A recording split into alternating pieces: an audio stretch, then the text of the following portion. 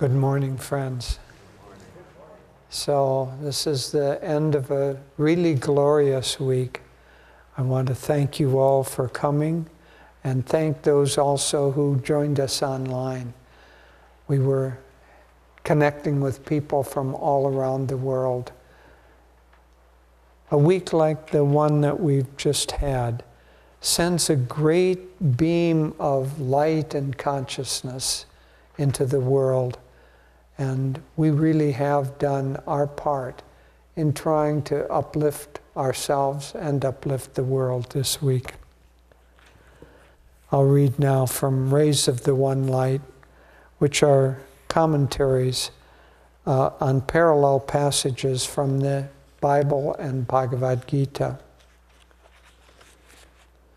This is abiding in God. Truth is one and eternal. Realize oneness with it in your deathless self within. The following commentary is based on the teachings of Paramahansa Yogananda. Yogananda often emphasized, more often to his disciples than to the general public, but also to everyone generally, for it was a universal teaching, the importance of attunement. For divine understanding cannot be created, it must be perceived. To the disciples, Yogananda spoke of the importance of attunement with the Guru. To others, he urged the importance at least of attuning oneself to higher consciousness. Can an eagle rise without support from the sustaining air? Jesus Christ said in the Gospel of St. John, chapter 15, I am the vine, ye are the branches. He that abideth in me, and I in him, the same will bringeth forth much fruit, for without me ye can do nothing. If man abide not in me, he is cast forth as a branch and is withered, and men gather them and cast them into the fire, and they are burned.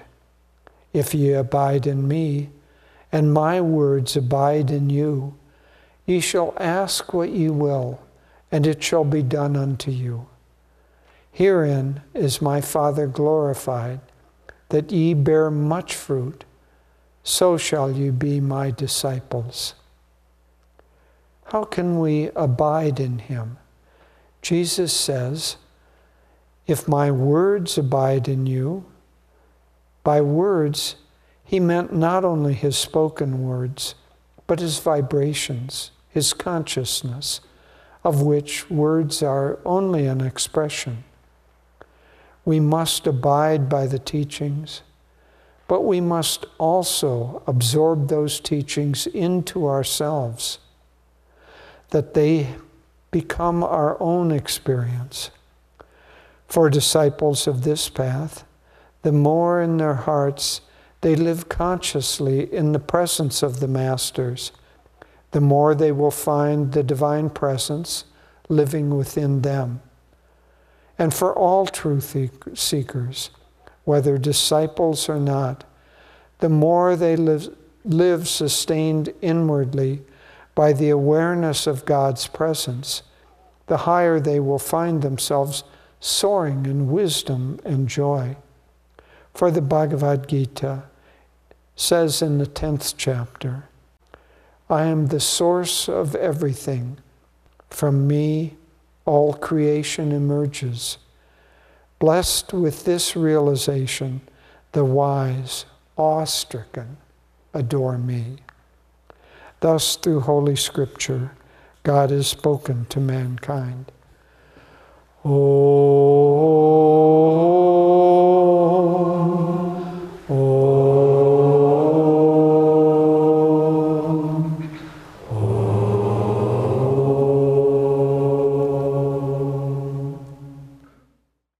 Good morning again. And though we've said it before, I feel I would be remiss in not thanking everyone who helped create this magnificent week And the play last night was just an incredible experience for all of us.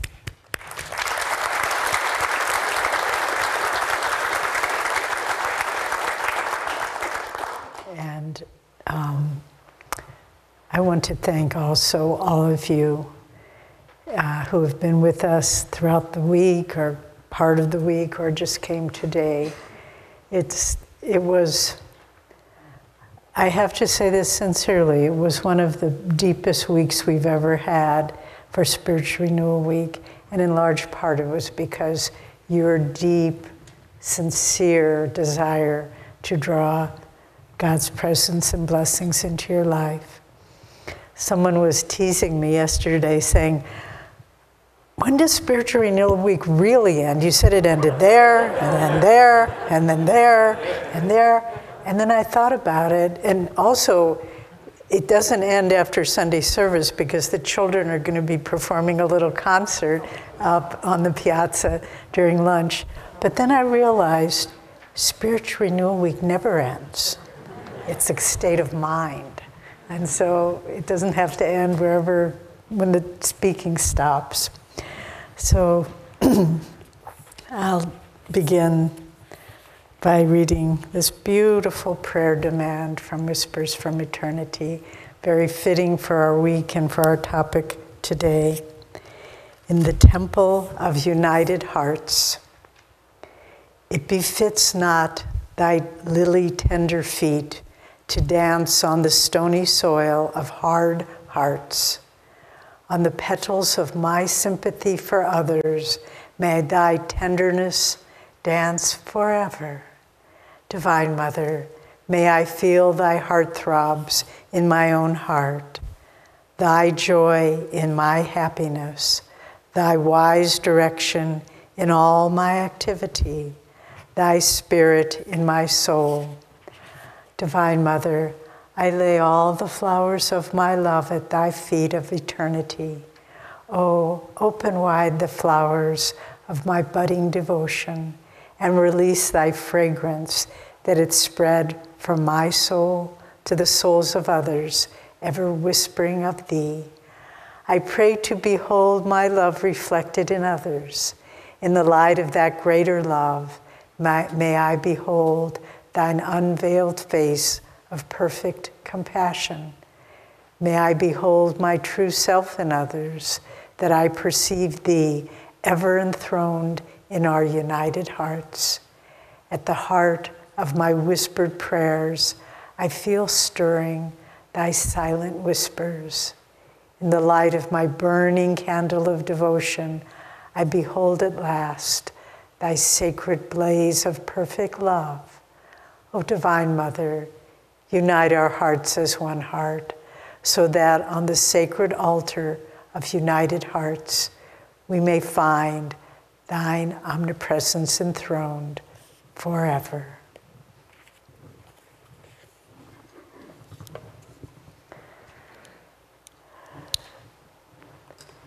So, the reading from the Bible and the Gita today is very much aligned with what we've been talking about all week, uplifting ourselves and helping to uplift the world.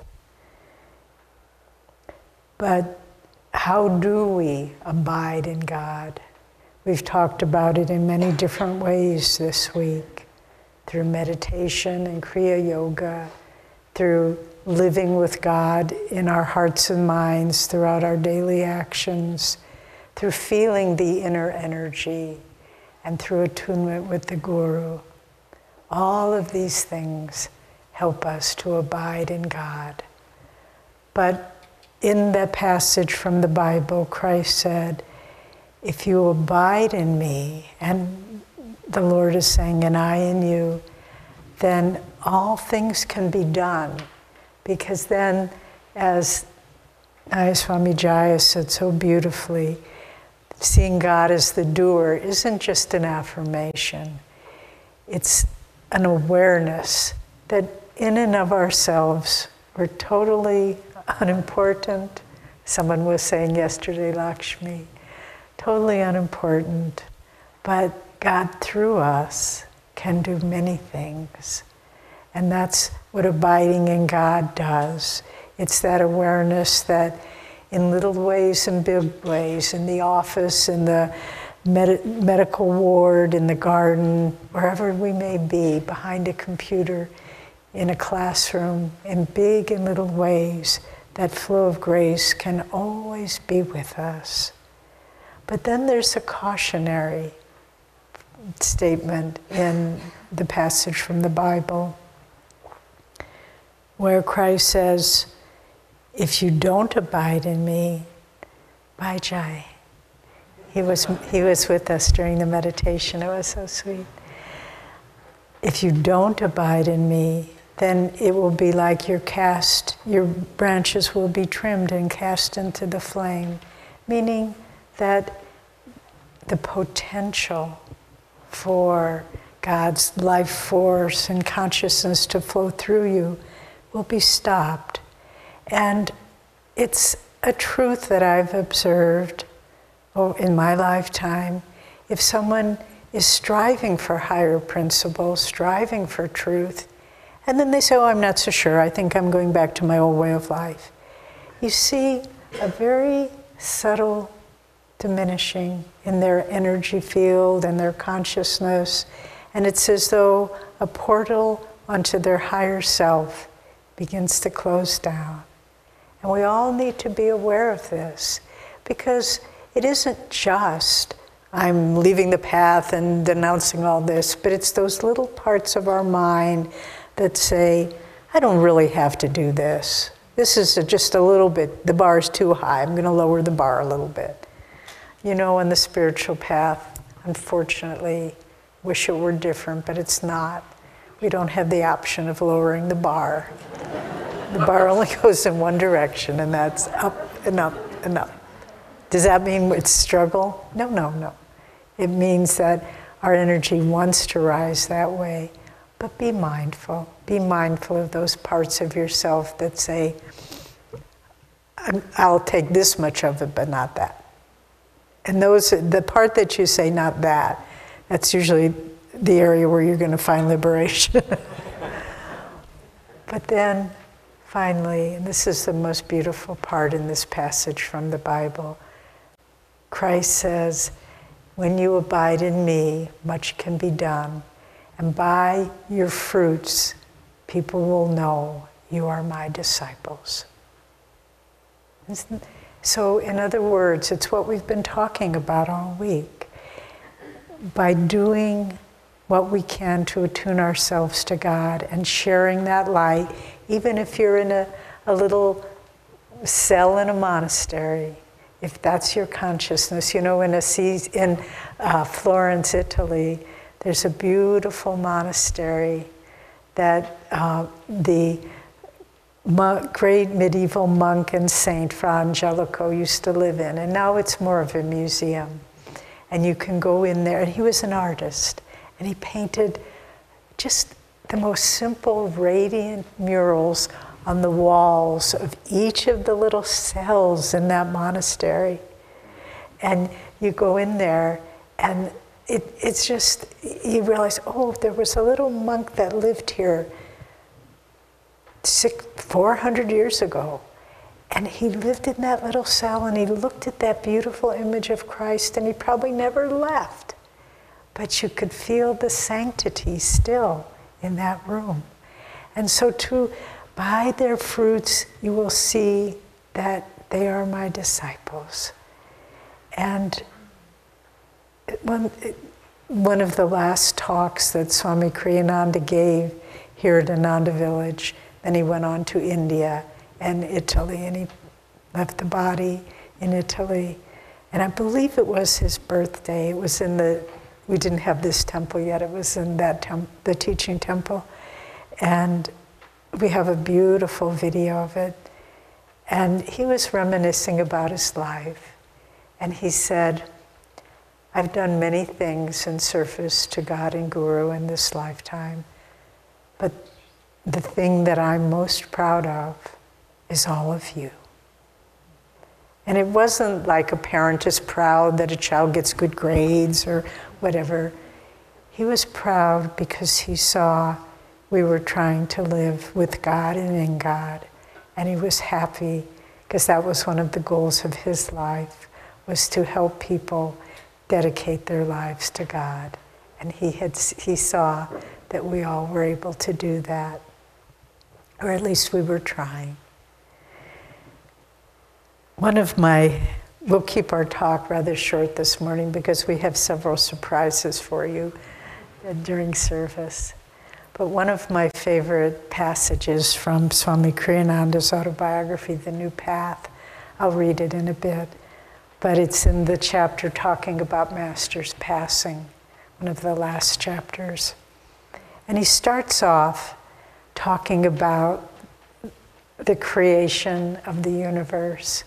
And he said, scientists determine that the physical universe is manifested in this way.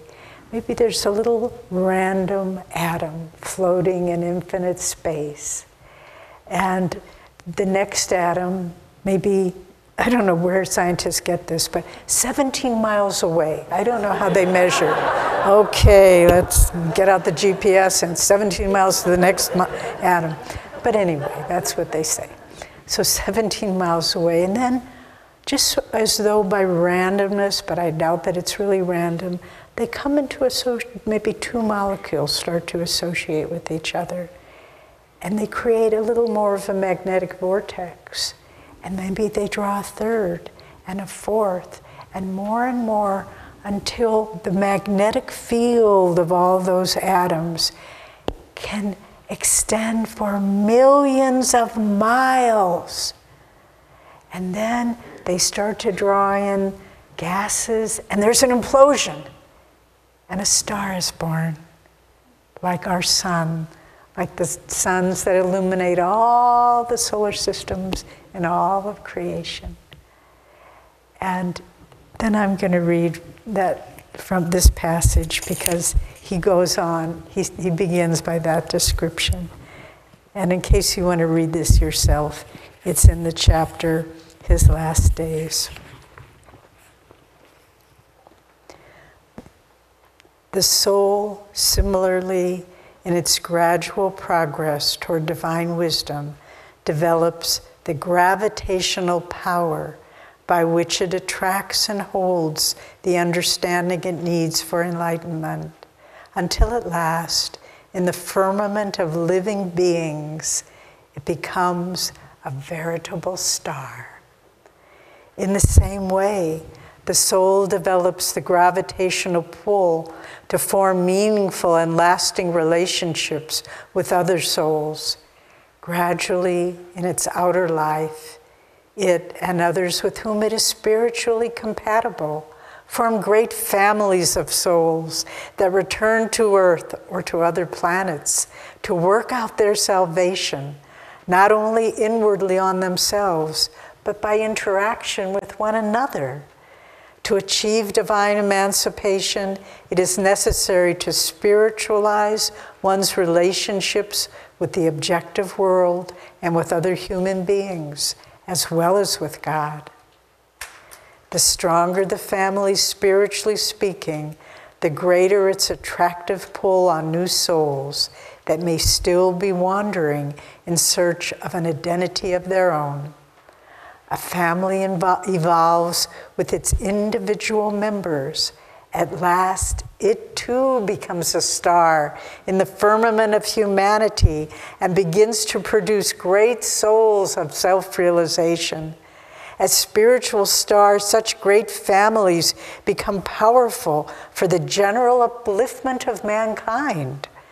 Like stars, too, they then draw planets of less evolved families into their beneficial auras, vitalizing them with rays of divine truth. Such families are like mighty nations, guiding the human race with their subtle divine influence. Yogananda's is one such spiritual family. His forms part of a greater spiritual nation, of which Jesus Christ and Sri Krishna, in this age Babaji, are also leaders. Yogananda, like William the Conqueror at Hastings, came to America to establish a beachhead, and you know Master said he was William the Conqueror. Not in this case of worldly conquest, but of divine communion. Many have been born and are being born in the West to assist him in this mission. Many others are being attracted to it for the first time by the radiant magnetic influence, the spiritual gravitational field it has created. This is what we're doing with our lives, even though we may not have been aware of it. We come together one by one. Oh, that's a nice person, as Jai was saying when he first saw Swami Kirananda. I like that man. We don't know what's really going on. But little by little, the magnetism of that divine friendship, of that compatible spiritual dedication, it draws us to one another, lasting for a lifetime, these friendships, many, many lifetimes, not just one. And we recognize each other and we say, let's continue, let's keep going on this race till we cross the finish line. And as we move this great, mighty spiritual nation forward, others are drawn. And it begins to change everything. When we were giving our presentation for our master plan before the County Board of Supervisors to get permission to build out. This was about 5 years ago. Atman and Badri and others really headed up that mission. Before the Board of Supervisors, the local county officials, who are not spiritually based people by and large, good people, but they said, if all of Nevada County were like Ananda, we wouldn't have problems of crime, of fire problems, because we've done so much to protect the area. This is a great, mighty nation that Master is creating, and we are all a part of it. And rather than think of it as a huge burden, think of it as a joyous gift. When we came to Ananda, each of you, and you know, last night at the Peace Treaty, it was so marvelous because it echoed our themes, but there were people in that play from almost every one of our communities, and also in America, and also from India. They did most of their rehearsing on Zoom so that they could perform for us. But there are no boundaries, and we are all helping joyously, freely, willingly to give our life to God. And in that beautiful gift, in that movement of energy, a great light comes forth. And as I said, we have some nice surprises for you. And I'll end here, and then we'll have our offering. And then we're going to ordain 6 new people, most of whom spoke throughout the week, as light bearers and ministers, because this is the movement. It doesn't end with my generation. It ends with the beautiful souls that are coming up and saying, this is my nation. I am a member of Ananda, and I will spread this great work throughout the world to the full extent of my ability. So, blessings to you all, and thank you for what you have given in your life as individuals, as members of Ananda throughout the world, online, in person. And let us, when we hear just as in the Peace Treaty, the nations, the clans clashing with each other, remember, it is through the hearts of pure souls that peace is brought on earth. and let us do our best to bring that to a reality. So God bless you.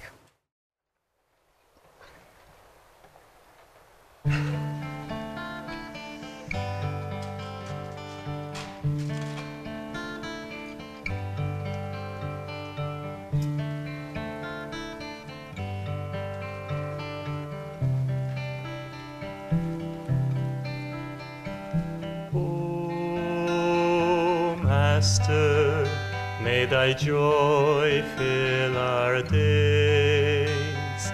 O Master, may thy wisdom guide our ways. The time has come for us to see that there's but one reality upon the earth and high above, the truth that all was made from love. A love that calls to us to fly above the hills, above the sky, above the storms, above the pain, a land where peace and laughter reign.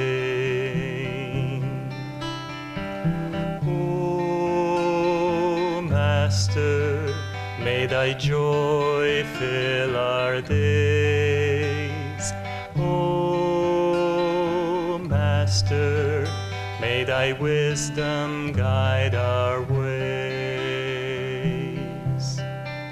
Guide all our hopes and all our dreams, past every glow that only seems, into the light, the inner sun, into the truth that we're all one. Help us to find in every hour, in every thought, in every flower, a joy that spans eternity, the truth that makes us ever free.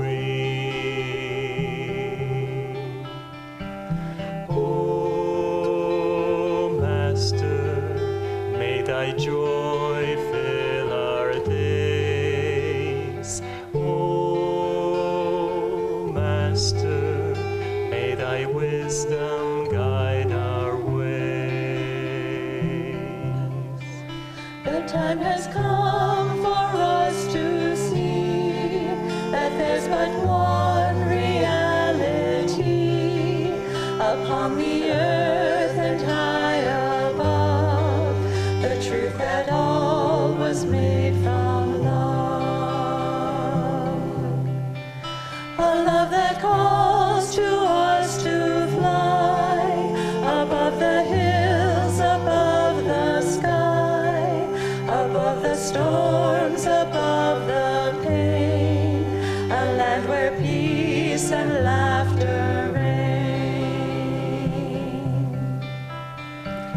Oh, Master, may thy joy fill our days.